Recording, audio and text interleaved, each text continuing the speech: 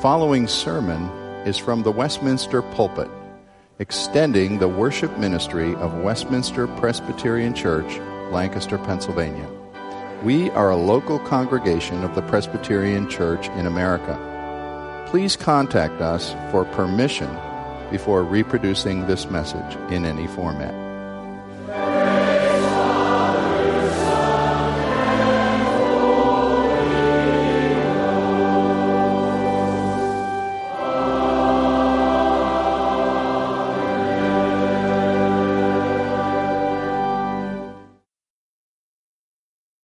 Please follow as I read Galatians chapter 6, verses 1 through 5. Brothers, if anyone is caught in any transgression, you who are spiritual should restore him in a spirit of gentleness.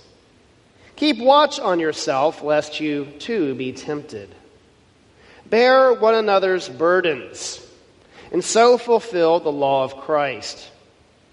For if anyone thinks he is something when he is nothing, he deceives himself. But let each one test his own work, and then his reason to boast will be in himself alone and not in his neighbor. For each will have to bear his own load.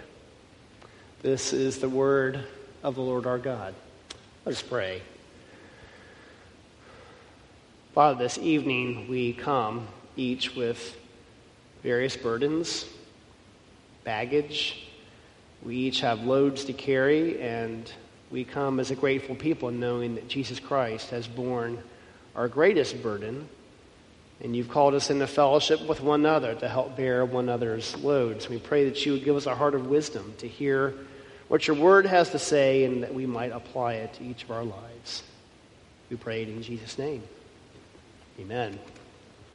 About every year or so, our family will drive down to the Tuckahoe Glen Nature Preserve in southern Lancaster County, and we'll go hiking on its beautiful trails in the springtime, the summer, or the fall.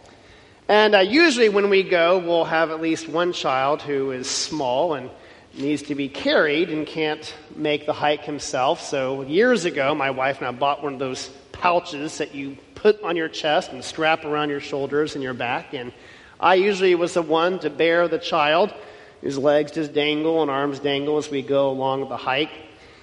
And some of our children are a bit adventurous and like to run along ahead and climb up high on the rocks or cross over the fallen trees over the creek. And by God's grace, over the years, we've been spared and suffered only one lost pair of glasses and a run-in with some yellow jackets. So no broken bones so far, praise the Lord. But there have been times as I'm trekking along on these sometimes slippery trails, I thought to myself, what if one of my children falls and breaks a bone, I should be able to carry him or her back to the car. But if I fall and break something, we're in trouble. It'll take a long time before our family can call upon help to come get me. So usually I play it safe so as not to burden my family with the load of carrying a big oaf such as myself.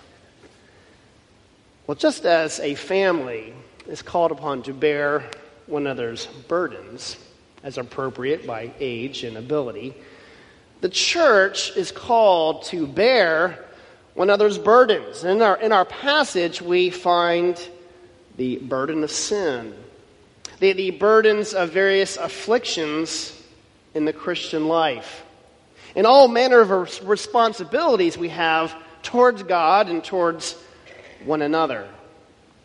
Our text offers several exhortations and warnings. The first is an exhortation to the spiritually mature to restore the one who has been caught in sin.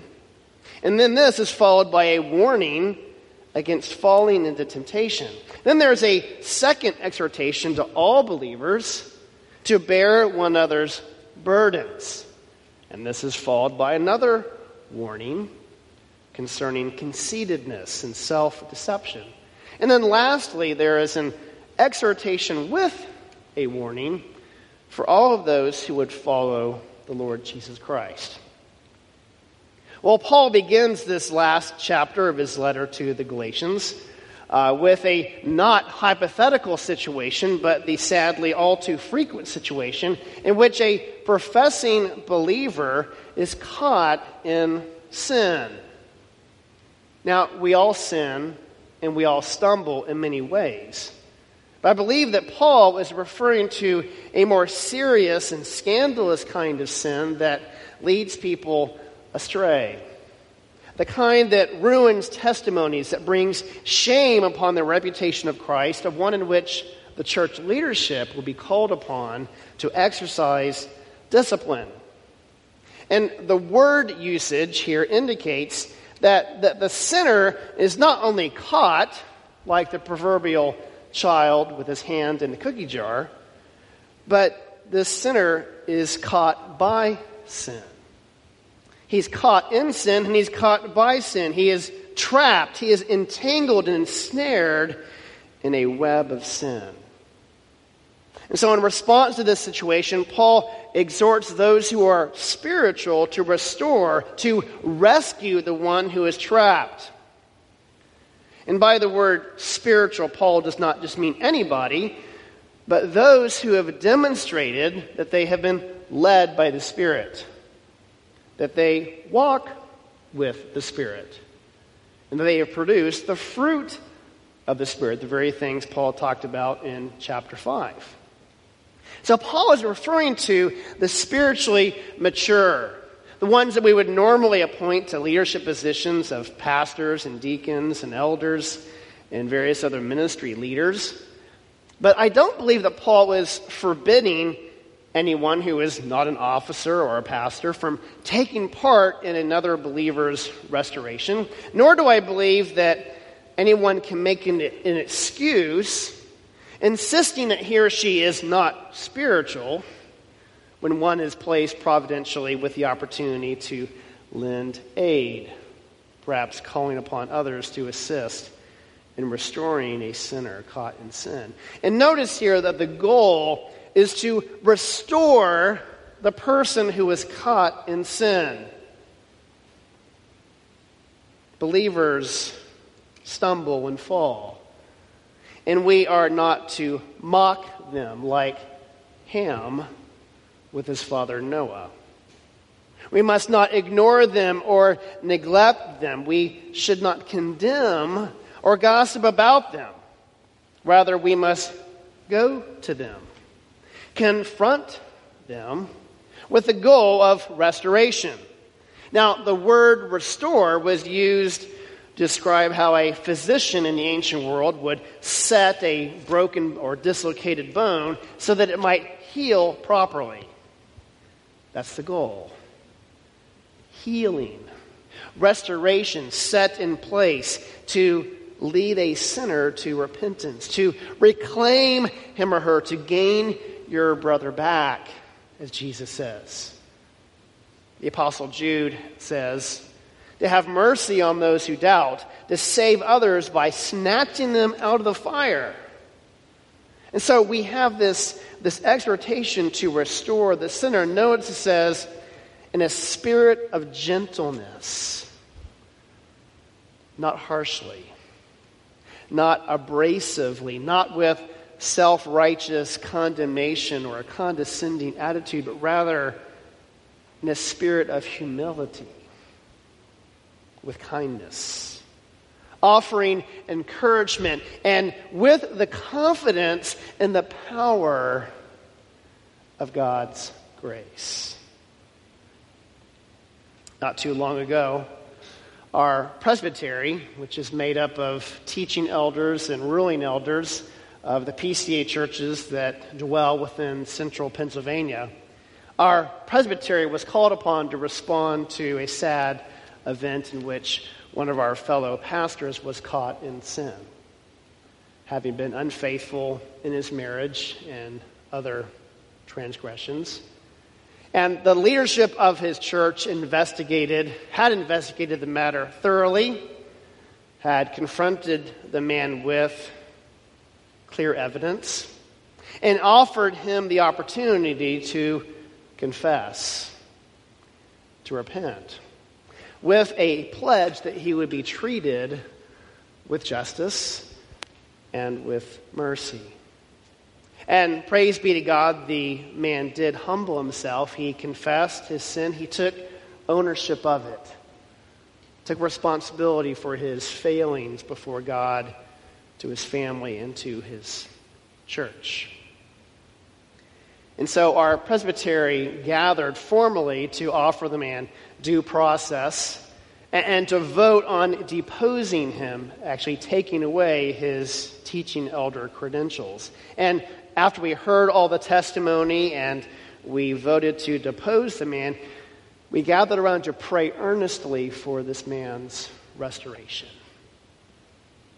This man is no longer a pastor, but a wayward son, we believed, snatched back from the flames, who still has work to do to work out his repentance before the Lord.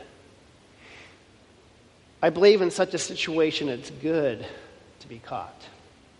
It's God's mercy to be caught, to be reclaimed, to have the opportunity to be restored, even in the midst of the shame and the reputation and the damage done.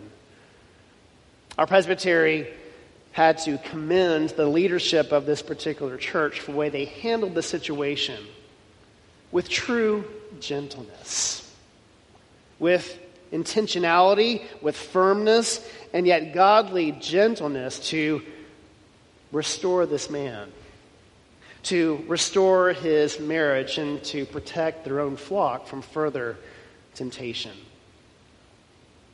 In my years here, I recall a discipline case of our own that stands out in my mind, of a man who was caught in a sin, who was confronted, who was disciplined with excommunication, and who did later repent and was restored to our membership.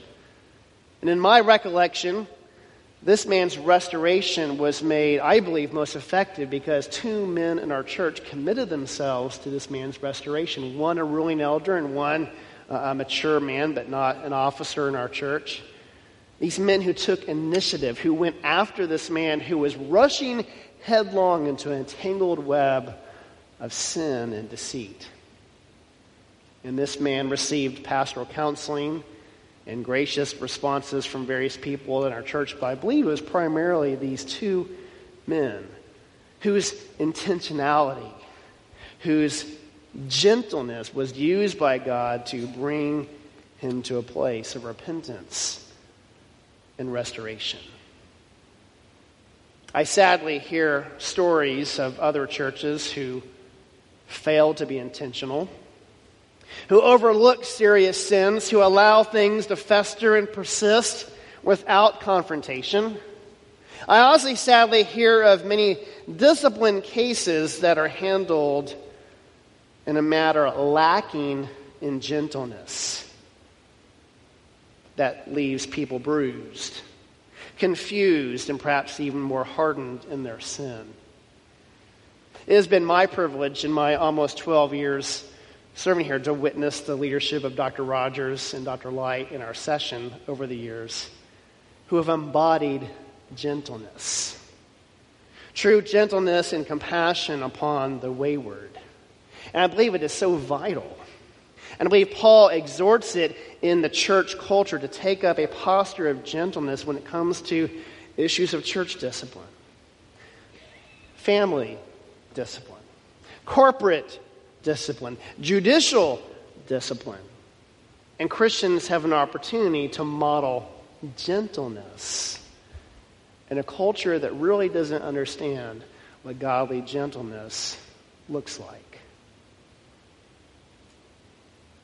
Just as one were caught in a fishing accident with fishing line or a hook caught in the skin, you would be both earnest and gentle to set the person free. Likewise, the approach of gentleness is the one that effectively untangles, where other approaches can lead the rescuer trapped him or herself. And so that is the warning that comes at the end of verse 1. A warning to the spiritually mature, those that would take it upon themselves to enter into a troubled situation, to go after those caught in a sin, to seek to restore someone else. Paul says to them to keep watch on yourselves, lest you too be tempted. We can be tempted in many ways in such a situation. One way may be to be tempted by the very same sin that you're trying to rescue someone else from. If someone is drowning and you can't swim, you need a flotation device or something to throw to the person who is drowning. If someone is caught in the sin of drunkenness and you have a weakness with a drink, perhaps you are not the right person to help them. A second temptation might be the temptation to judge the one caught in sin. Those who are insufficiently mature may look down upon the person who is caught in sin. And when lacking in empathy, when failing to demonstrate meekness, we, in our pride, take on an air of superiority and even communicate disdain towards the person caught in sin. How quickly we forget that from which we were delivered. Well, a third temptation might be what we call cynicism. Anyone who has taken upon themselves to involve themselves with people's lives knows that people's lives are messy. They are deeply involved, especially people who have long entrenched sin patterns, maybe addictive in nature. They take a long time. There is various levels of progress and regress over a difficult season. And those ill-prepared and not truly spiritually mature lose patience, can grow cynical, that this person just cannot change. Perhaps even veiling a lack of belief in the power of the gospel to change a sinner and turn him away and to untangle him from his sin.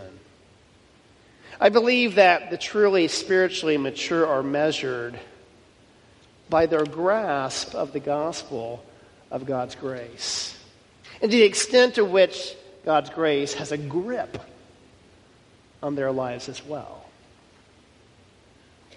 Well, in verse 2, we come to a second exhortation, now not just to the leadership, not just to the spiritually mature, but an exhortation to all believers, telling us to bear one another's burdens and so fulfill the law of Christ.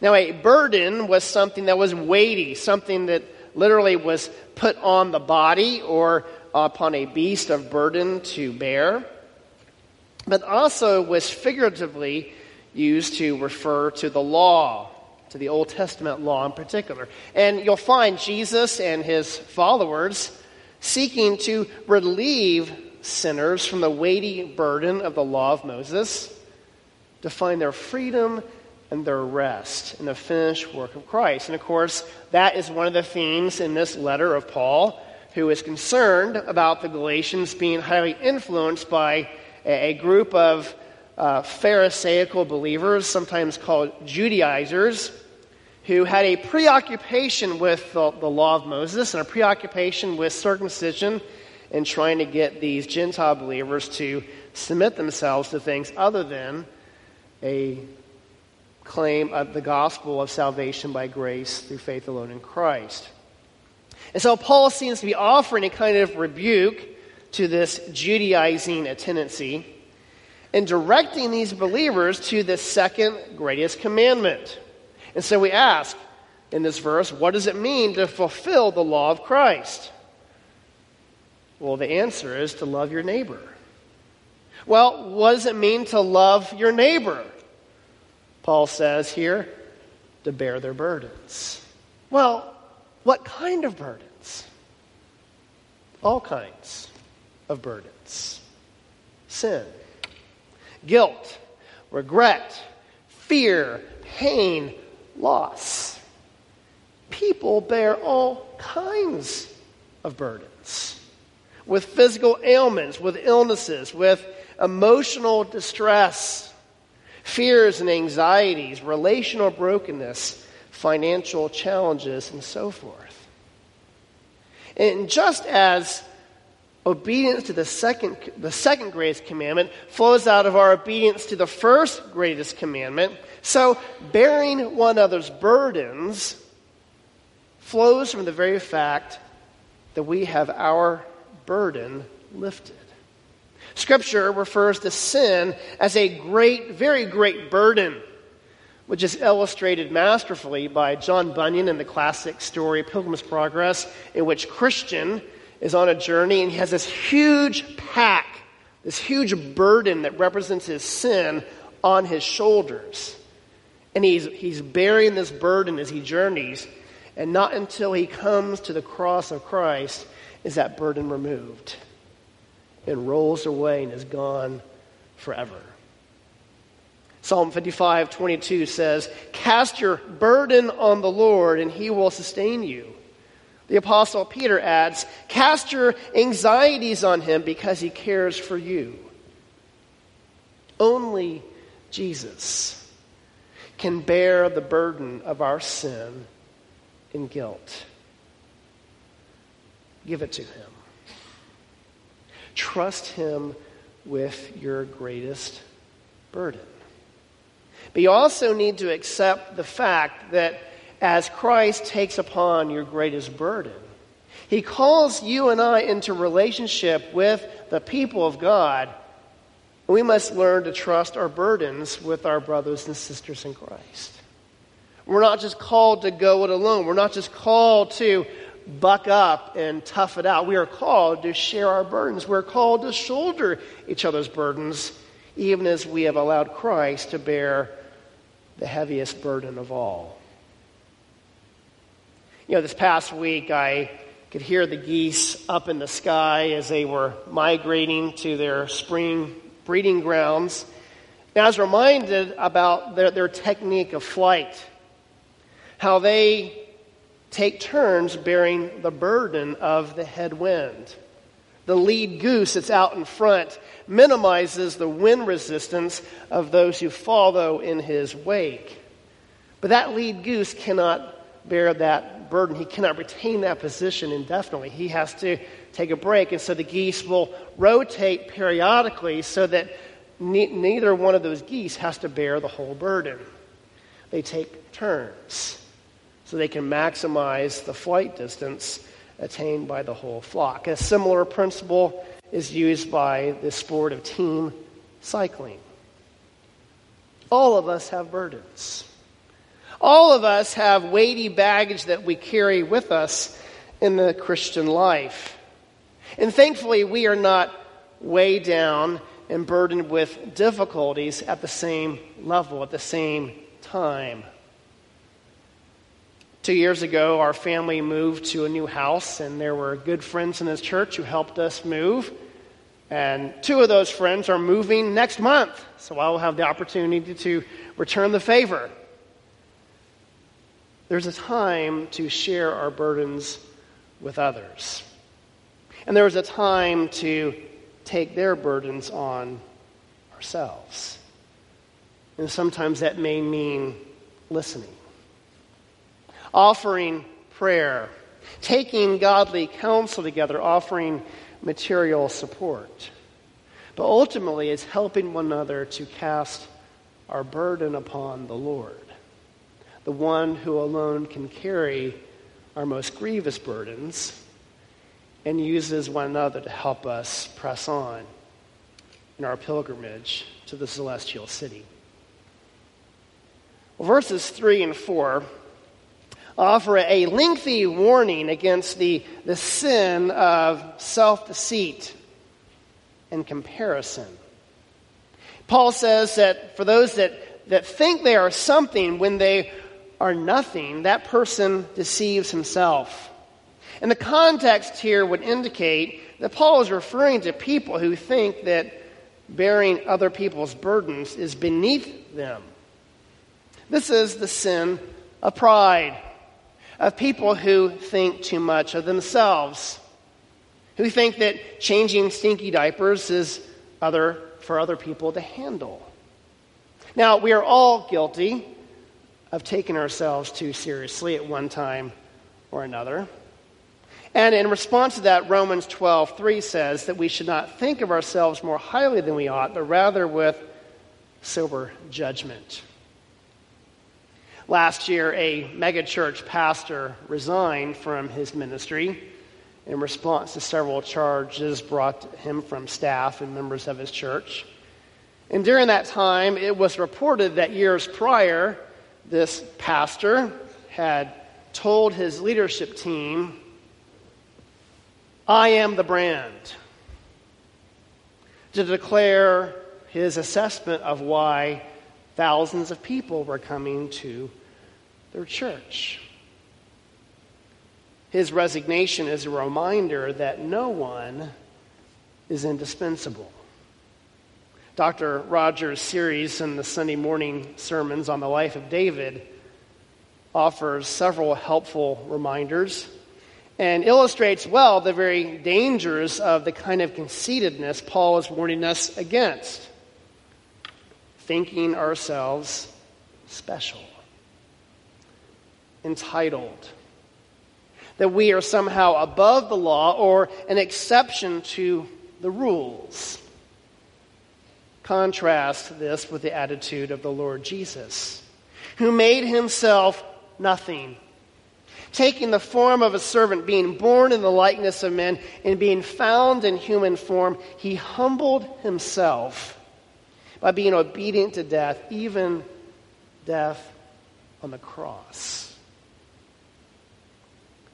Well, the twin sin to self-deceit is a sin of comparison covered in verse 4. Paul says that we ought to test our own work so that our ground of boasting will be in ourselves and not based upon what others do. And so we have a responsibility to God to take ownership of our work, to give account of ourselves to the Lord. You know, you can always find someone else to compare yourself to look good, or make yourself feel better about yourself. But sadly, comparing ourselves with others always leads to either envy or pride. We covet or we boast in ourselves. Our fear of man, our insecurity, our selfish ambition, our tendency to compare ourselves with others, whether it has to do with our work, our income, beauty, popularity, accomplishment, spirituality, relationships with others. Might we be a people who learn to perform for an audience of one? Maybe learn from this text, and there's great passages that Paul writes in his letters to the Corinthians, challenging us to establish our status and our sense of worth in Christ alone, and not on the basis of comparison with other people. For I believe that's the very thing that Paul was trying to resist as he is competing with the Judaizers for the affection and the listening ears of these Galatians people. Paul doesn't want to get into that, but wants to exhort this people and exhort us to pursue Christ and to identify ourselves in him and his work without foolishly comparing ourselves to others. Well, there is a last challenge in verse 5, an exhortation with a warning to all believers, where Paul says that each one must bear his own load. And this word load is a different word than the word burden used back in verse 2. And the word burden means something weighty that can be very overwhelming. But this word for load in verse 5 was the common word in the ancient world to refer to the pack on a man's back. So, for instance, in the military, soldiers are required to carry their own 40-pound pack. And as they go on a hiking expedition, as they run long distances, as they overcome obstacles, they must carry that pack everywhere they go. And so carrying that 40-pound pack is a minimum requirement for being accepted into the military. And of course, there are times when a soldier cannot carry his own pack. When he's wounded in combat or injured in training, his fellow soldiers will be called upon to carry his pack and perhaps even carry him off the battlefield to a place of safety for rest and healing. And so likewise, Christians are called to carry our own load. That means there is a minimum requirement for the Christian life. We've already indicated part of it, the fact that you and I have a burden, like Pilgrim's Progress is Christian. We have a great, weighty burden of sin that is too much for us to carry. And we need the Lord Jesus Christ, who alone can handle our burden, whose life, death, and resurrection is what covers the guilt, the weightiness of our sin, and satisfy God's justice and secures for us God's grace and forgiving mercy as we trust Him with that burden. But even as we let go of our burden, as we surrender our lives to Christ, no one else can bear that burden for you. Nobody else can carry that burden. Christ alone must carry that for you. And yet, as a follower of Christ, you're called to carry a load. Take up your cross and follow me, Jesus says. And that may look different for each person. There are various burdens, there are various loads, there are various crosses that we are called to carry. And that in the Christian life we must trust the Lord Jesus and His sovereign wisdom on that which is ours to carry in this life, and no one else can do it for you. We must learn to walk with Christ. I've said it before, I say it again, that as parents raise children, there are certain things you do for your children, but at some point, your children have to do it for themselves. And so it is true spiritually. You can pray for your children, you can read to your children, you can teach your children the way of faith and communicate the gospel, but they have to own it themselves. You cannot do it for them. God has children, but He has no grandchildren. Each one must come and offer his own burden to the Lord and receive the load for him or her to carry in the Christian life. And yet, a reminder here that even as we learn to walk with Christ, we also learn to walk with one another, learning to carry one another's burdens, the illnesses, the trials, the hardships, the things that can be weighty and overwhelming, that we are called into community and fellowship to bear up with one another. And I believe here there's also a final warning as we consider what Paul was trying to communicate to the Galatian people and challenging the Pharisaical Judaizers. We must not weigh other people down with burdens that are not from the Lord. Each one must carry his own load that comes from the Lord, not what that we place upon them. Jesus rebuked the Pharisees for laying burdens on other people that could not be borne. So we must learn to let other people carry their load as the Lord has called them to carry. So in response to this passage, I believe we are called to encourage and to pray for mature leaders in our church, those who can restore those caught in sin and to do it in a spirit of gentleness. We are called to bear one another's burdens and so fulfill the law of Christ. And we must also each bear our own load by faith in the Lord Jesus Christ, the one who invites the weary, those who need rest to come to Him, whose yoke is easy and whose burden is light. Let us pray. Our dear gracious God and Father, we thank you that in the Lord Jesus Christ we have the burden bearer, the load carrier, the one who has satisfied your justice, who has quenched your wrath, before whom we are a people free from our burden of sin and guilt. And yet, in this fallen world, we still carry weighty matters that we must learn to trust you with and we must learn to carry together as we journey on, as we long to be home with you in fellowship with our God, our Father, and our Lord Jesus Christ, in whose name we pray. Amen.